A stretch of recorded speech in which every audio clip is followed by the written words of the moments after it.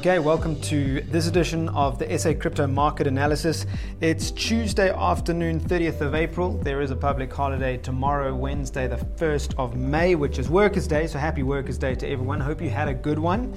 And so this may be released on Thursday morning. Apologies for that if you're getting it a bit late. But hey, better late than never. And so, of course, we have our financial analyst with us, Graham Tennant. And Graham, a little bit of action after a couple of days of stagnation in the market. Just take us through what's happening and whether you'd like to confirm if we have actually bottomed out on the Bitcoin price. Okay, cool. So let's start on a bigger time frame. We'll start on daily and then we'll zoom in to some of the shorter time frames because that's where there's been a little bit of action. Okay. So let's look at the bigger time frame. We're on the daily chart here, and let's address your question about the bottoming out thesis. So in my opinion, I would not be surprised if this structure or this pattern that we have right at the bottom of the chart here is a bottoming pattern. For me, it's doing everything it's supposed to do. After we've discussed this at length in previous videos, we had this resistance level, we broke through it with a beautiful green daily candle, and we've remained above that level comfortably for almost a month now. So, and this is a really nice rounded bottom here. So if you want to get more technical, you could call this an Adam and Eve bottom. So that would be your Adam and that's your Eve. And that's a textbook bottoming pattern. So, I still believe that the chances that we've seen the bottom are higher than the chances that we now fall below that structure again. So I'm wearing my bullish hat, and so far I think from a bullish perspective, so good. So as long as this remains intact for now, and we'll talk about some of the various levels that might further confirm or doubt on this matter, but for now I see every reason to be bullish.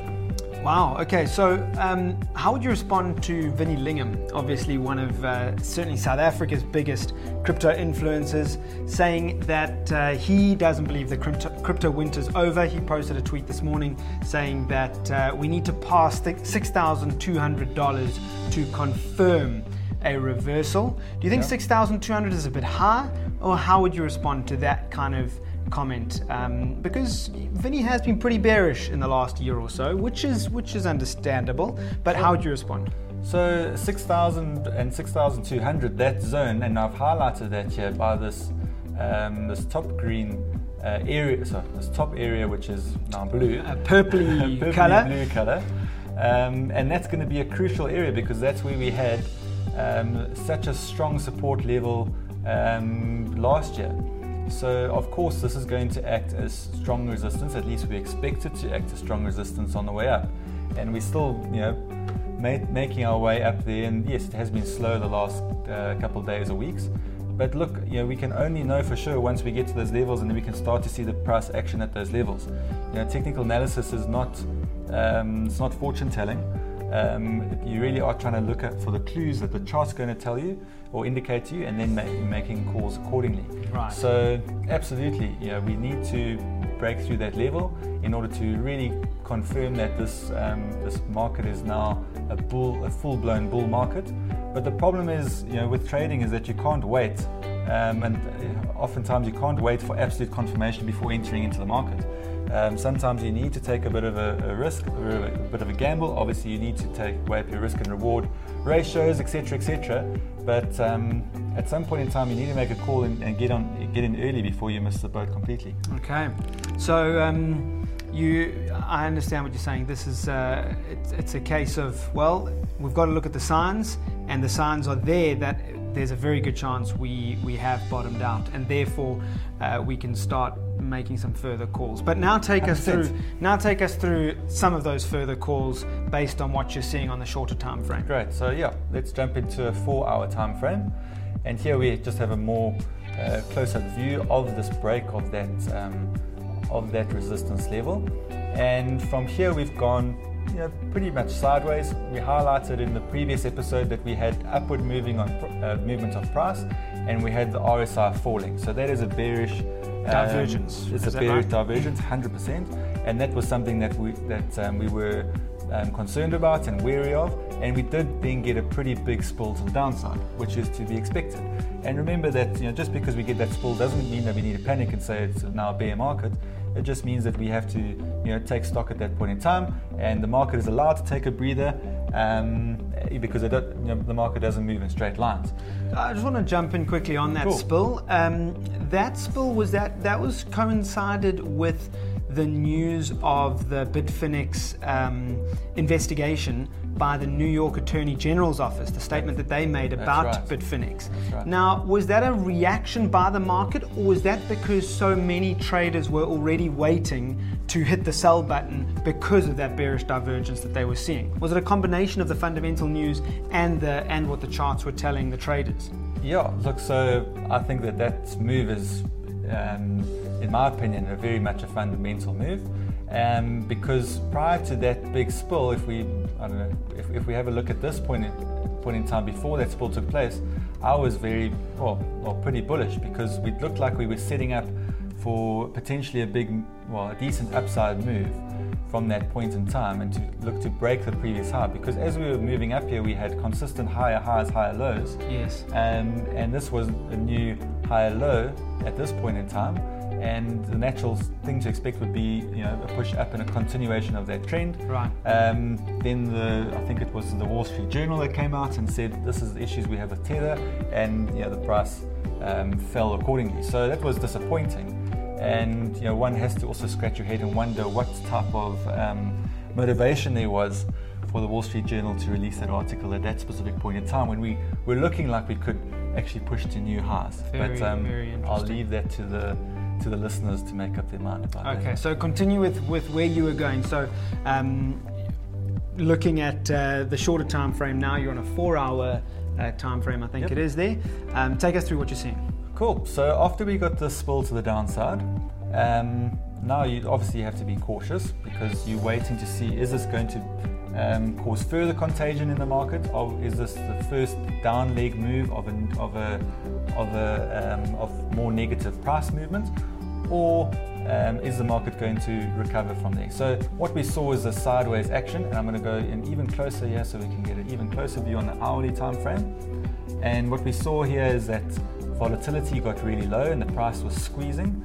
As we can see, it's denoted by these support and resistance trend lines. And when we see the contraction of price, we know that there's going to be a significant move either way. So, and again, your rule of thumb when it comes to these triangle patterns is that what the price action does going into the triangle is what you should expect to come out of the triangle. So in this scenario, we had a downward movement into the triangle. So on balance of probability, I'd say that we should expect a downside move, but that's not what we got. We got an upside break, which is great from a bullish perspective. And once we broke that upper trend line level, I did enter a long trade earlier today, and fortunately, it's playing out quite nicely for now. So now we need to look at this and say, well, this is actually quite a bullish move for the short term. And I think the conflicting part was that, again, if you look at the daily chart, we're looking bullish, but this was, generally a bearish pattern. So you have these contradicting signals from the market, but ultimately this looks like it's the way that the market wants to move, and that's to the upside in the short term. We've broken out here nicely, and I expect us to continue this move at least till I would say the 5,400 level. That's where I've got take profit orders set up on my long trade here. So touch wood, we'll see how this one plays out. All right, well, there we go. Looking at a 5,400 sort of resistance for the current rally, and let's see if that plays out. You've been pretty right so far this year, and we'll see if your record stays intact, although obviously this is, as you say, this is quite it's not a perfect science. 100%. So so you're drawing the resistance line there. So I think that's our next obvious resistance level. So you could expect some profit taking there and some selling. If it reaches that level, I'm happy to take my profits, and then we'll look for the next trade. And I would imagine that that zone up here is the equivalent of the beginning of this triangle. Of the Is triangle. that right? So that's the distance. Is that sort of what you're basing that on? So here, or is that because of this this support in this area here? Here I'm really just eyeballing these previous low points. Okay. And as far as the structure is concerned, that's why I expect the sell orders to be. I did measure the base of the triangle from various points earlier. It didn't exactly line up with that point, so that's my default to take profit is that previous support or resistance. Right. Yep, 100%. Got it. Well, Graham, thanks so much for your insight on this episode. And I'm away next week, so maybe you can give us a voice note or two. Otherwise, we'll certainly catch you in the early parts of within the next 2 weeks or so. Graham, thank you very much. Thanks, James. Enjoy your time off next week. Yeah, thanks. I certainly will do. That's it for this edition of the SA Crypto Market Analysis. Please subscribe to us on YouTube and follow us on Twitter, @SACrypto_. And of course, we are on Instagram, @SACryptoZA. And of course, Graham is on Twitter, so you can try get hold of him. It's not every day he's on Twitter, but he is there, and you can find him @Graham_Tennant. Until the next episode, cheers for now.